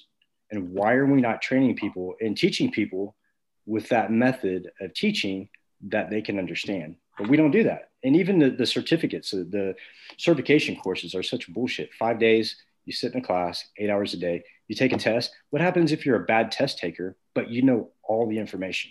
Yeah. What if you get anxious and fail a test? It's bullshit. I think that the military approaches it much in the same way as like the residency. You know, they actually, you know, you do your ASVAB or you do like whatever your aptitude test is, you get put into your industry, and then, you know, they teach you what it is that you need to know. And, you know, it's basically trial by fire. You're actually given the opportunity, you know, once you get in there to actually learn what it is that you need to know. Right. And that's the kind of the model that we were talking about as far as like the industry needs to adopt as far as, you know, people, you know, so that they'll get the skills that they need. But I definitely agree that, you know, an approach that works, because, you know, a lot of the people that we see that are, you know, thriving out here are coming from the military, you know, because they got a wide range of skill sets in a lot of different areas. Right. But it wasn't like, you know, you passed a test or you were able to, you know what I'm saying? Like, it's like, hey, you're put in there and you're going to do this, or you have to leave the military. Right. And I mean, that there is a trial by fire when it comes to military. When I got into the CTN rate, which is crypto tech networking, attack and defend, right? So I was part of the attack function. There was no class for it. So we had to like write our own SOPs or whatever. But so there is a trial by fire level in the military, but they do allow you to fail. And to me, failure is a natural progression, right? I wouldn't have learned the things that I've learned hacking had I not thrown an exploit out there that didn't fucking work, and have to go back and recode it. You have to learn from that stuff. Look at how babies learn, right? Yes. You know, a baby learns that something is hot by touching it and going, that's hot, I don't want to do that. Failure is part of our natural evolutionary learning process. And we need to view failure as not being negative, but being a positive. You know, everyone should be allowed to make, you know, you can make a mistake, just don't make it twice. But as an industry, we don't do that. As an industry, we say we cannot fail at all. We cannot allow a breach, because then our whole security group has failed. The company's failed. They get black-eyed in the public, in the media, and that's wrong. You know, we fight this together, and it's not a company versus a company. It's an industry, right? Yeah. And if we want to better shit, we have to really buckle down. I mean, when I do a sample of the internet and find that we have MS Blaster running wild on the open internet, that's a fucking problem. You know, are we that bad at what we do that we can't stop shit like that from 1995 or from 2000? Like it's ridiculous. But it's because that whole idea, that mentality of you cannot fail. And I've heard so many times, red teamers only have to be right one time, but SOC and blue team has to be right all the time. That's bullshit, utter bullshit. Yeah, that's they're able to fail, and they should fail, because if you don't fail, you don't succeed. So you don't learn, right? Yeah. I mean, there are these things called 0 days, right? And I mean, good luck defending against the 0 day, right? It's all about money and effort and how much someone's prepared to put in to get into your network. But there's a new one. It's not just 0 day. There's a pre-0 day classification out. And it blew my mind when they were explaining it to me. I was like, excuse me, come again? What the fuck are you talking about? So a 0 day to these people is something that's out in the wild already. To me, that's not a 0 day. But to them, this pre-0 day is an exploit that hasn't been released, but is known to be in possession. It's as an industry, we come up with some really hokey shit, and people buy it. Well, it's like APT, right? APT, Advanced Persistent Threat. You've got to mitigate all APTs, right? And you're like, hang on a minute, it's just a sales term, right? It was an excuse for a lot of companies to go around labeling their stuff as we defend against APTs to sell shit. Yeah. And we classify these APT groups based on the country they're from, the governments that back them. What I find really funny about the U.S., and I'm going to put this on audio and have it recorded, is the fact that we are an APT. I mean, we did Iran. We helped Israel. Mid-level APT. Yeah, we jacked up Iran, and we complain about people attacking our infrastructure. I mean, we've done it since the beginning of time. I mean, our CIA has overthrown governments and caused coups, and we are an APT. Yeah. We train our military personnel to be APT when it comes to cyber war. So it's kind of biased. And from a university, I work in universities, and the problem with cybersecurity is they don't clearly know what we are. Are we an engineer? No. Are we a doctor, like a doctor, lawyer? No. Are we a magician? No. Yeah. Are we electrician? They don't know what to do with us. So they really have no way of putting a lesson plan or curriculum together that will be effective, because they don't know who we are. Yeah, magician. Right? How do you teach a magician? I mean, we never thought. But I think that need for classification is part of the problem, because if you look at computer science education, cybersecurity is not, typically built in. It's usually like some additional, electives or something like that. But when in reality, it should be more of some blurred lines between computer science and cybersecurity, because really, it's not possible for you to teach computer science effectively for us to actually have, secure coding practices, when we're not actually teaching the developers, security, and it's oftentimes taught as a different subject or a different, an elective, as opposed to something that's mandatory and should be included in everything we're doing. It's a different language. People don't understand it, right? So there's a reason why we call our programming and our code languages, because it's shit nobody else can decipher and understand.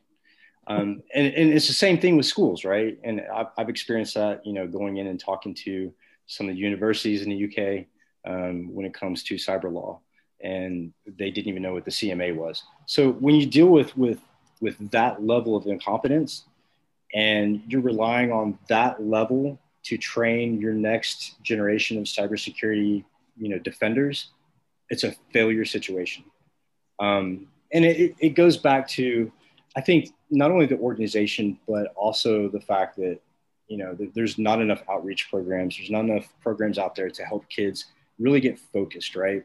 And really look at cybersecurity. So they have a lot of engineering. My son went to a school, and in high school, they took engineering, they took robotics, but, there wasn't one computer course that focused on cybersecurity. And I asked him, I said, are you interested in that? Of course he is. But they don't offer it. They offer robotics and engineering. I mean, what the fuck? The whole world's based on computers. Why not have a cybersecurity program? But that's a battle that I think is going to take some time, because we have our own issues in the U.S. when it comes to school. They're trying to push agendas through schools right now, and it's become more of a a state sponsored. Politics, right? Bush started that with the No Child Left Behind. Yeah, now we have completely new initiatives that make no fucking sense. Here in the UK, they've had some success teaching cybersecurity in schools aimed at 11 to 18-year-olds, but they don't use the word cybersecurity, right? They talk about, privacy on the internet and protecting your personal space on the internet and identifying bad behavior on the internet, and all of these things relate to cybersecurity. And they are starting to have some success about making kids aware about things that go on and introducing them into, you are an active participant in the internet. You need to be able to protect your space and, to understand when people are doing things bad. But they're not using the word cybersecurity because it has a particular connotation. I totally agree. I was going to say, I think that it also. I'm sorry, Ryan. It's a good go. Yeah. Go, Tanisha. Oh, I was going to say that I think it also comes down to money, because a lot of times school systems are trying to focus on basically passing like normal language, normal courses, just basic education that, they don't have the funds to bring in things like cybersecurity or computers. Like I'm a product of DC public schools, and, we didn't have, computer school classes. We didn't have, definitely didn't have computer science at the time. Like I did my college applications on a typewriter, but, there was no, concepts of those type of things. So depending on what the school system, and I think it comes down to money, whether or not they're offering, courses that are outside of traditional curriculums. I think the problem here is a lot of the schools work on, and the same with universities, they work on league tables. So what the schools are interested in is working their way up the league tables and getting good league results. Not about the quality of people that are walking out the door, but how many A's did your students get at A level, right? What was your GPO, right? In America and things like that. They're not all they're interested in is these numbers, not the quality of students walking out the door. Did you produce a rounded individual? We don't care about that, right? What we care about is, did they get 3 A's at A level? Yes. Well, that's good. Well, not necessarily. It's down to, are you measuring the right thing? And arguably, a lot of schools aren't, and because of these league tables. And there we go. Yeah, I totally agree. That's incumbent on business as well, right? So business and government have to. So in business and in government, we put weight on certification because it gives us a guidepost for the skills of that person. We know what they should have been taught under that certificate. So in order for the students and the academic and the educational space to be able to give people those certificates, they have to measure certain things. And unfortunately, cybersecurity, unlike some of the other, and I'm just going to use a broad term, the other information technology or risk disciplines, the skills are learned by doing, right? They're learned by failing and breaking and just getting your hands dirty. And Michael mentioned something earlier on. There was a comment in the thread. Is cybersecurity too much of a generic term? I think it is, right? So, 30, 40, 50 years ago, IT was one thing, right? It was electronic engineering and a little bit of programming in punch cards. Now it is 50 different things. And I think from a cybersecurity perspective, we have a broad brush term called cybersecurity, which means really 40 or 50 different things, but our industry isn't mature enough to have that breakdown of discussion, and people who are not in the industry to understand what that is. They understand networking, people understand programming, they understand how to make an app. They know that it's different from, doing Word documents, and they understand it's different from giving a password. But within cyber, the broader educational system and the broader community, they only see cybersecurity as people trying to break stuff and hack stuff and steal stuff. They don't understand the nuance about risk and governance and awareness and education and defense and attack and blue team and red team. That doesn't make sense to them because they don't know yet. So it's incumbent upon us not to be talking about cybersecurity as cybersecurity, but really be breaking it down into much smaller, manageable chunks and say, okay, instead of certifying somebody is a cybersecurity professional, because they have a MSc in cyber or they have a PhD, why don't we certify people that they know how to do SQL injection? You're very good at SQL injection. It is a skill that you have learned. It didn't take long, but you're really good at it now. Or, cryptology, like Mike. Malware reverse engineering, you become an expert in that space, right? And then over time, you build up your portfolio of skills so that you can go and say, all of these skills combined is the same as somebody who's gone through 4 years of a bachelor's degree and then another 18 months or 2 years of a master's degree, right? So if they then choose in 10 or 15 years of having a career to get into academia, they can go to a university and they can say, I want to do a PhD in cryptography in this space. And they go, show me your body of work. Here's your body of work. That's exactly how cybercriminal works. Value. This is one thing that's left out of the conversation, how cybercriminal works. Like, that's the point of this industry, yeah? To fight that. Like, I can't go to the university, like a degree in cybercrime, Baggy. You find one topic, you become an expert in that. And I think, Paul, you've got a really good point there. The learning one bit at a time, like cybersecurity, something's new every day. Like, yeah. Well, not only that, but we need to get journalists that are involved in the industry, and they need to come up with a new career plan that's called like cybersecurity journalism, to where they report the stories and the details on the breaches in an accurate fucking way, so it doesn't like spin up a bunch of fear. When the Colonial Pipeline got hit, the first thing my mom said was, "Oh, I'm scared. I haven't been on the internet." What the fuck? It was a pipeline. Who cares? We need people to accurately depict what we do in our industry.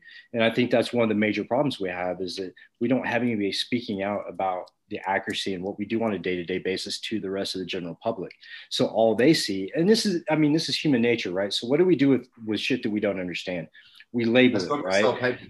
We label it, right? So, Native Americans, when thunder happened, they thought it was a big fucking bird, right? We see shit in the sky and, it must be a UFO. So they do the same thing with us. For yourself. Yeah, they look at our... It's sensationalized, though. I think that's the point of media. It's not necessarily, a lot of people are not actually looking for the facts. They're looking to, kind of give you the highlights to either create some kind of emotion, not so much, let me tell you exactly what happened and let you, figure out what it means for your life and for society, but they tell you what it is that you should be thinking, depending on, which side of the spectrum news that you're watching will get the spin, spin you're actually getting. And they should report it. They should report it. But that's the 24-hour news cycle. Yes. Right? It's always, sensationalize, because we want to keep people on screen.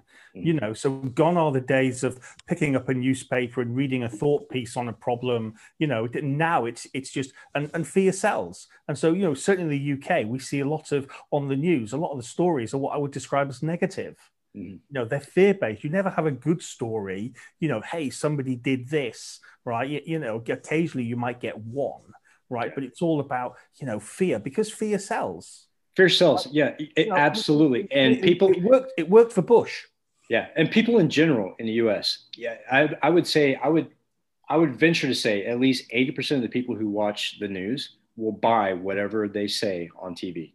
It doesn't matter what the data is, or if there's arguable facts on both sides, they will listen and buy anything that's being said on the television. And Tanisha, you and I both know that the US government, especially after 9/11, that was the biggest fear-mongering incident ever. And so what did they do? They turned the fear machine on. And then everybody who was walking down the street who possibly had, a turban on or who was praying 5 times a day automatically became the devil. And they're doing the same thing with hackers. They're doing the same thing with our industry. They're highlighting the fact that our industry is so fucked up and shit gets breached all the time. People lose their personal information, but they're not relaying the information in a way that's accurate, in a way that, gives people a better feel like, hey, we have people who are working on this. This is what we're doing to solve this problem, and opening up the industry for outside inventors to help out. That's the way it should be. But we're not doing that. As an industry, we're saying, oh, that company fucked up and this is why. TeamViewer, big mistake, whatever. And we give them a black eye. We push them into a corner. We make them pay fines and potentially lose their business. So we need accurate reporting. We need somebody from the industry. Like when Trump had the czar and Krebs was, I mean, he was fantastic. And when he reported the way that it was supposed to be reported, and he said that there was no manipulation to the vote, what happened to him? He got fired. So, accuracy and telling the truth and not spinning people up is not something they want. But that's what we're fighting against as an industry. It's not just the U.S., it's global. But take a look. This week there was an attack on a meat factory, and JBS. Immediately people said, hey, we're not going to have any more beef. We're not going to have any more pork. Everybody needs to basically run out the grocery stores because just the same way that they cut off gas. In the Southeast, based on the last, there's not going to be any meat. So, I mean, it's driving consumerism. So, not to mention the fact that it's meant to skew people in one direction versus the other, So, like, I mean, there are motives behind it. There are people, who have interests outside of just reporting the news. It's not like they're doing it for the, integrity. I mean, a lot of people have motives in terms of like driving, people to another company, consumer, to buy things, if you look at some of the biggest. We create a self-fulfilling prophecy. We had it in the UK with the beginning of COVID, even though all the supermarkets were standing up and saying, there's nothing wrong with the food chain. You have nothing to fear about. Because somebody started this running down and buying pasta, suddenly everyone was running into the shop. They created a food shortage, not because there was a food shortage, but they created this self-fulfilling prophecy. Yeah, right? there was more deaths in Waltham Abbey in Essex in a Tesco parking lot than I'm sure there was in all of Essex from COVID, because everybody was lined up to get toilet paper. We create our own shortages, and we're doing that with cybersecurity professionals as well. We're creating our own fucking shortage. So, Andrew, is the depiction of hackers and cybersecurity professionals the same in the UK? Like in Australia, we get kind of a fairly positive light shone on us. Like the general populace don't think of they're kind of maturing what their view of a hacker is. Like in the US, it's pretty clear that you guys think we're the boogeyman. But what's it like in the UK? We're similar to the US, right? I wouldn't say it was as bad as the US, but certainly, there's a strong negative light. It's changed a little bit because under GDPR, companies now have to report breaches. So we've gone from breaches being seen as negative. They still are, but companies are kind of because companies are forced to report them. It's become more of a, I wouldn't say accepted. That's kind of the wrong word, but more of a thing of like shit happens. Yeah. Right. And it's just part of life. Right. Somebody suffered a data breach because somebody did something stupid. And you're like, yeah, okay. I mean, it was like Microsoft and Tiananmen Square, right? On the day of the remembrance, if you click Tankman on Microsoft Bing, it came up with no such thing. And Microsoft said, yeah, that's a user error. And you go, yeah, right. I believe you, right? Markets. So, yeah. It's become, people have almost become numb to it. Right. I mean, when I was at the university, we did a disk study and we found all this data. And the first year that we did a disk study, everyone was like, oh, my God, there's all this personal data out there. And we did the disk study for 5 years. And at the end of year 5, people were going, yeah, you found shit on disks. So what? People are becoming numb to it. Yeah. And they do that. They desensitize. So the media and the government, especially in the US, desensitize people to certain events. And to be honest with you, I've been following the progression of the attack since late last year. And the media is just jumping all over that shit. And so is the government, and predicting this, predicting that. And it's funny because I've been looking at the chain of events and I've been predicting what's going to happen next. But I don't think it's because I know the attacker. I think it's because I know our government and I know how they convey information. And when they desensitize and they enter into, I guess, the public eye, another type of attack that they're not used to seeing, they play it up. And so the next attack. What frightens government is there was a famous paper written called 3 Meals to Midnight. And It was written by an American colonel where he basically said, you you starve people for 24 hours and you've got riots on the street. You've got people coming out. You've got problems. And, ultimately it's politicians protect. I mean, we talk about, the government should protect civilians and things like that, but they want to protect their own jobs. Yeah, right? well, and they're not in the business of protecting people here. And to be honest with you, like, yeah, they say they're protecting and they're doing this and doing that, but really all they're doing is raising a red flag. And it's shit that they've been doing forever. I mean, we've been doing the same type of attacks to other countries and to, major regimes. But when it happens to us, it's like the boogeyman, and we got to like shut everything down, and it's misconveyed. And the problem is we're having the government dictate cyber law and the actual compliance, and they're getting too involved in the industry. You don't see, the U.S. government getting involved in the medical industry as much as they used to. You don't see them getting involved in automotive and transportation.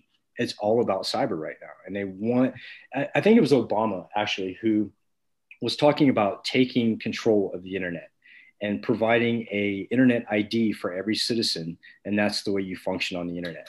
And that's the utopia that the government wants to get to, is that they control that. Because if they control that, they control commerce, they control social aspects of the US and the world. And that's what they want. They want that power. It's called China. Yeah, exactly.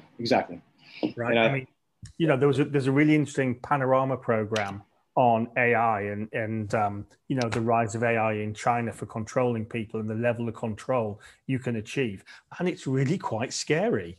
It is. And they were using drones during the pandemic to tell people to go back into their homes. And that's where we're heading if, as an industry, we don't stand up and try to stop that progression. And I don't know if that's possible. I did a talk called 1984, and I talked about how the novel laid out the framework for what we have now, but we've superseded 1984 by far. And we're getting to a point where that whole thought police, looking at your searches on the internet, they tag each person. And to say that China has a dossier on every citizen in our country is accurate, but at the same token, so does our own government. Our own government has a dossier on everybody. Really, my point is that I think the government is getting too involved in our industry. And as an industry, we need to take care of ourselves and then open it up to the government. But the government drives so much of what we do as far as compliance and defense goes. It's insane. And I've been in the industry for over 20 years. And so we try to bring people into the Haunted Hacker to help co-host and people who don't have that amount of time, to give them that experience. And one of the things that I tell people, that if they don't want to go to school, they don't want to get a certification, start researching, start publishing your findings, and continuously do that. Because really, you don't need a degree to do this job. Curiosity, tenacity, and passion.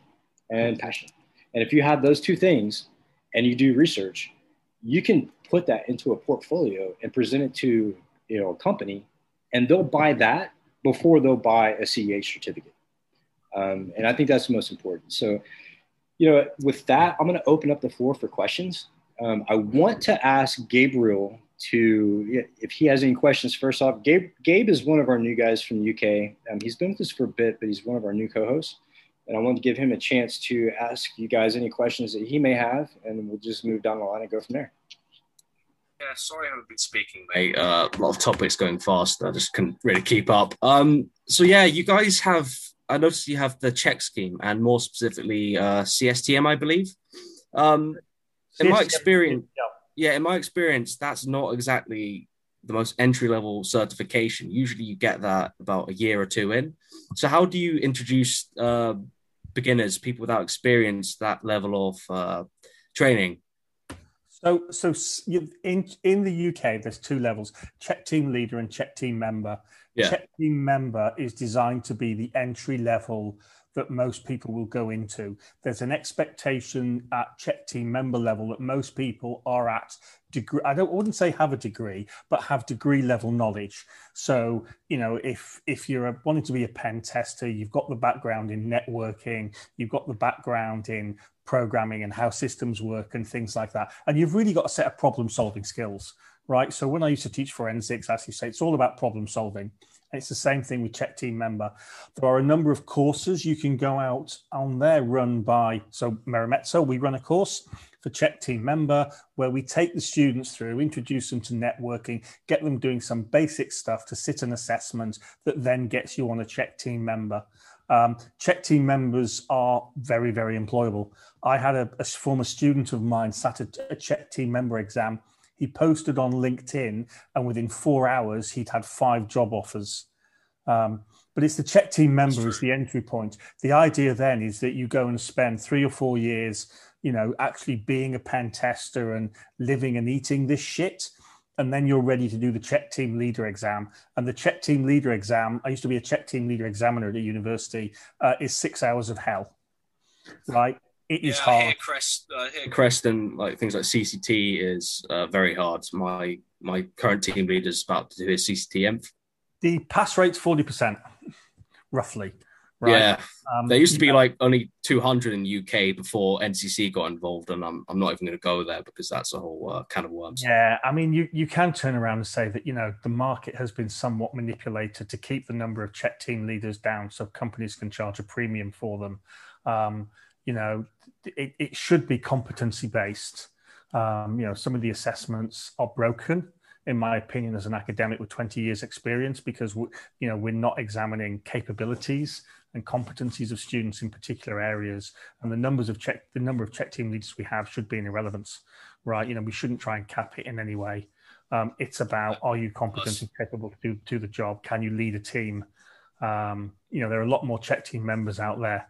But I mean, I used to say to some of my students, I used to train students to be pen testers, is that, a lot of them used to say after 5 years they were bored.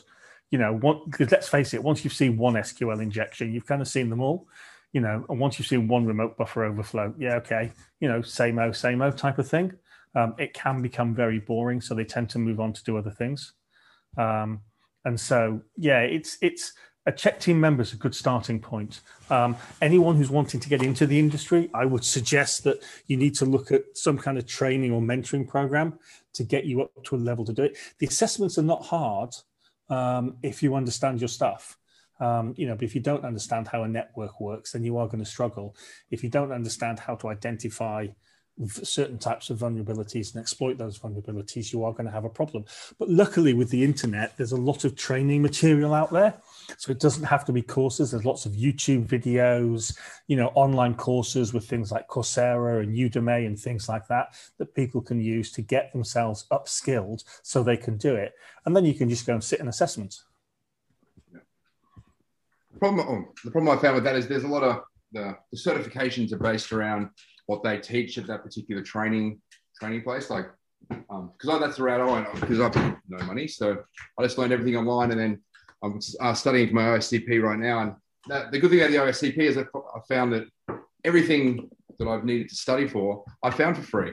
Like it's not like the CEH and all these things that have specific things that they're taught, like for CompTIA. And I've got a question about this UK certification. Is this what is it? The Check.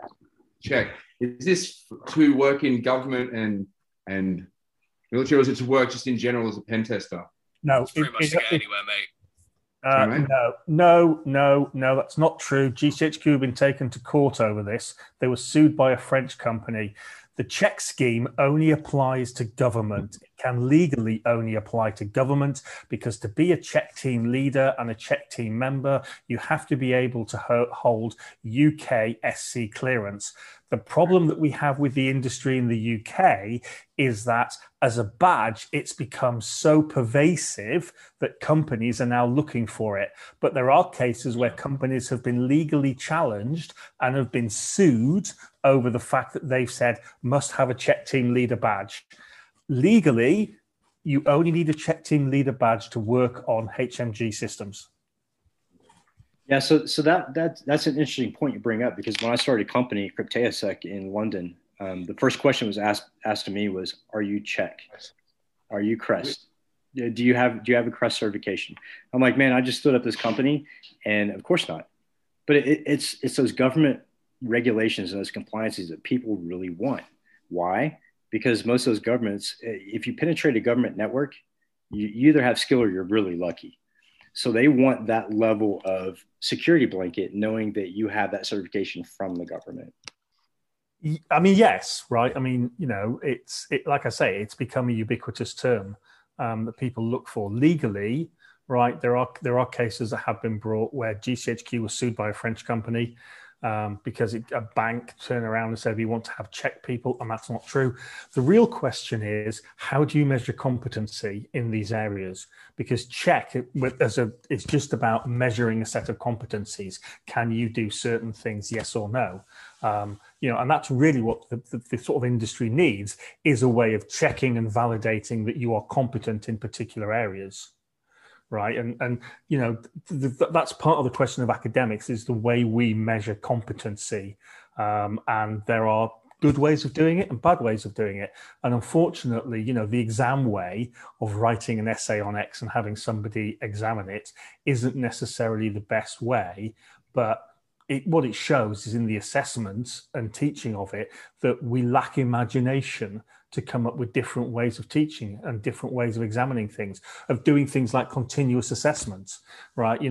Of having somebody assess all the way through things. And that's part of the thing that you can do with mentoring, is you can build up a really good idea of how good somebody is in particular areas, what their weaknesses are, and therefore how they need to address those weaknesses in terms of their development. And that's a matter of giving feedback. When I used to be the Tiger examiner for the University of South Wales, I was a GCHQ approved examiner for Czech team leader and Czech team member. We ran the Tiger scheme, and we always gave the students detailed feedback as to what their strengths and weaknesses were to allow them to improve. And we were the only scheme that did that. We were the only scheme that actually, those students that failed, we sat down with them and we went through what they'd done in a detailed statement and say, you were wrong here, you didn't do that, you need to think about this, right? You don't understand networking. You need to develop an understanding of this and that to allow the students to improve.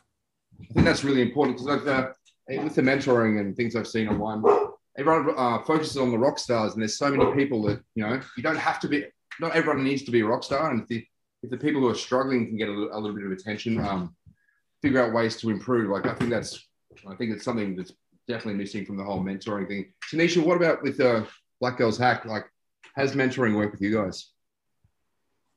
You said, how is mentoring with us going? Like Andrew's. I would just say, I think the hardest part is trying to get mentors for the different people. We have a very hard time just trying to get enough mentors for us. I'm always trying to, get people to come out and, try to help. But, we have so many more people who need mentors than actually mentors. I think this because people feel like they just don't have the need. But I really feel like mentoring is useful because especially women in the industry, we have a really hard time with, getting the salary that we're supposed to be getting. We know that, women make on average less money than men do who are operating in the same space, right? So, part of that is knowing what the value is. And part of that is, just knowing what the actual market, worth is, so it's like, what does your experience translate into? So, we're always looking for mentors, but I definitely think the mentors are needed. Yeah, I think the underlying philosophy is, if you learn it, pass it on. And there's a lot of people out there, because they're frightened of their jobs, they learn it and they don't pass it on because they're worried that, if I can do it and I get someone else to do it, well, I'm doing myself out of a job. And it comes back to the point about Richard Branson, about training people to leave, but encouraging people to stay. Yeah, but I definitely think that it's important that, people share the information. I think my whole business model, both as a human being and, as Black Girls Hack, is to share as much information as I learn with everyone else to bring them, to kind of lift as you rise. Because I feel like the whole concept of, I have to retain the information, I have to, obtain the knowledge just as a source of power is absolutely ridiculous. I think that, when you do that, you have single sources of failure, and you have a lot of the issues that we see in companies, when in reality, if all the information is just shared, you have a lot of different people who are able to pick up, the slack where it's needed. That depends on aptitude too, right? So you have a plethora of skills, right? And, you don't want people niched up or that's all they do. So expose them to the wide gamut of principles. And I think academia does a good job with that as far as like teaching the courses and the different, aspects, but I don't think they go into it deep enough. Case in point, when you look at cryptography, I haven't been to a college or university taking a course that would even equal up to MIT. But here's the question: why does MIT have all of that clout and all of that knowledge transfer, and none of these other schools have it? It's all about money. It's how much you pay to go to whatever university you're going to. But as an industry, like that's part of why we're here, right? So we created the Haunted Hacker to give back that knowledge, because we found out that through certifications and through industry standards, there wasn't a lot of that knowledge transfer going on.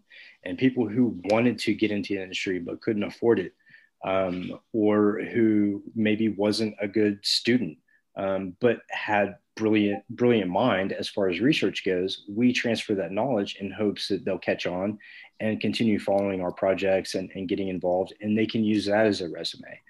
But I talk bad about, the state of the industry because, there are some heavy hitters that make things miserable for people, and drag down the industry as a whole.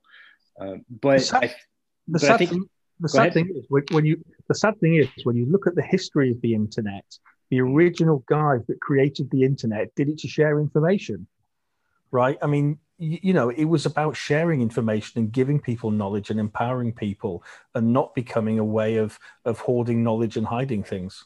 Exactly. And that transparency, I think, is paramount. But I'm not going to put my tinfoil hat on, but there was a reason why DARPA introduced the internet to, the civilians and in their homes, and everybody has access.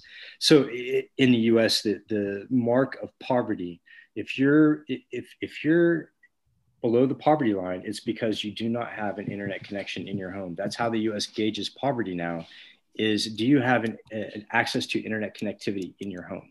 If you don't, then you're below the poverty line. Do they help you? Not really, but those are the standards. And I give the government a hard time when it comes to cybersecurity, because they do a really piss poor job, and they have for a long time. But they have no problems finding and putting companies down if they fall short of the cybersecurity stick. But one thing I wanted to cover really quick is that I really appreciate the work that you guys are doing as a company. And I really love your model of the way you look at potential candidates for positions. I think that needs to be reflected more across the industry. Not everybody's a good test taker. Not everybody's a good student. But you know what? There are good people. And, Einstein, look at him. They thought he had a learning disability, and the guy was a genius. So as long as we give everybody an equal chance, and try to help mentor those people who maybe don't have the capability to go to school, don't have the money, or have some kind of diversity, those are the people we really need to reach out to, because those are the strong, passionate people. They really want to do this thing. So I appreciate. Yeah, and I really applaud you guys, Miramisto, for what you do and how you do it. Like that to me is, if you don't make $1 million in a year, what you've done for people and bringing them into the industry is worth that money. So yeah, my hat's off to you guys. With that, I'm going to go ahead and shut down the podcast. I had a great time. Me too, man. Fantastic guests. Like, the guests were paramount tonight. Like, I can't be too overly happy for this group of people. It was awesome. And it was such a wide variety too. So I want to invite everybody here to come back whenever you want. Paul, Andrew, if you guys want to jump on and give your 2 cents on any podcast, you're more than welcome. Let me know, and I'll make you a co-host, and we'll go from there. But that's it. And we'll see you guys next weekend. Look for this on the major streaming outlets like iTunes and Spotify and all that good stuff. And yeah. Haunted Hacker Australia out Monday. Yep. Watch out Hacking 9 Magazine and 2600, and watch out Joe Rogan, because we're coming for your spot on Spotify. So y'all have a good weekend, and I'll catch up with you on Monday. Thanks again, Paul and Andrew, and you guys from Miramisto. And I hope to talk to you guys again soon. Take care. Cheers, guys. Bye.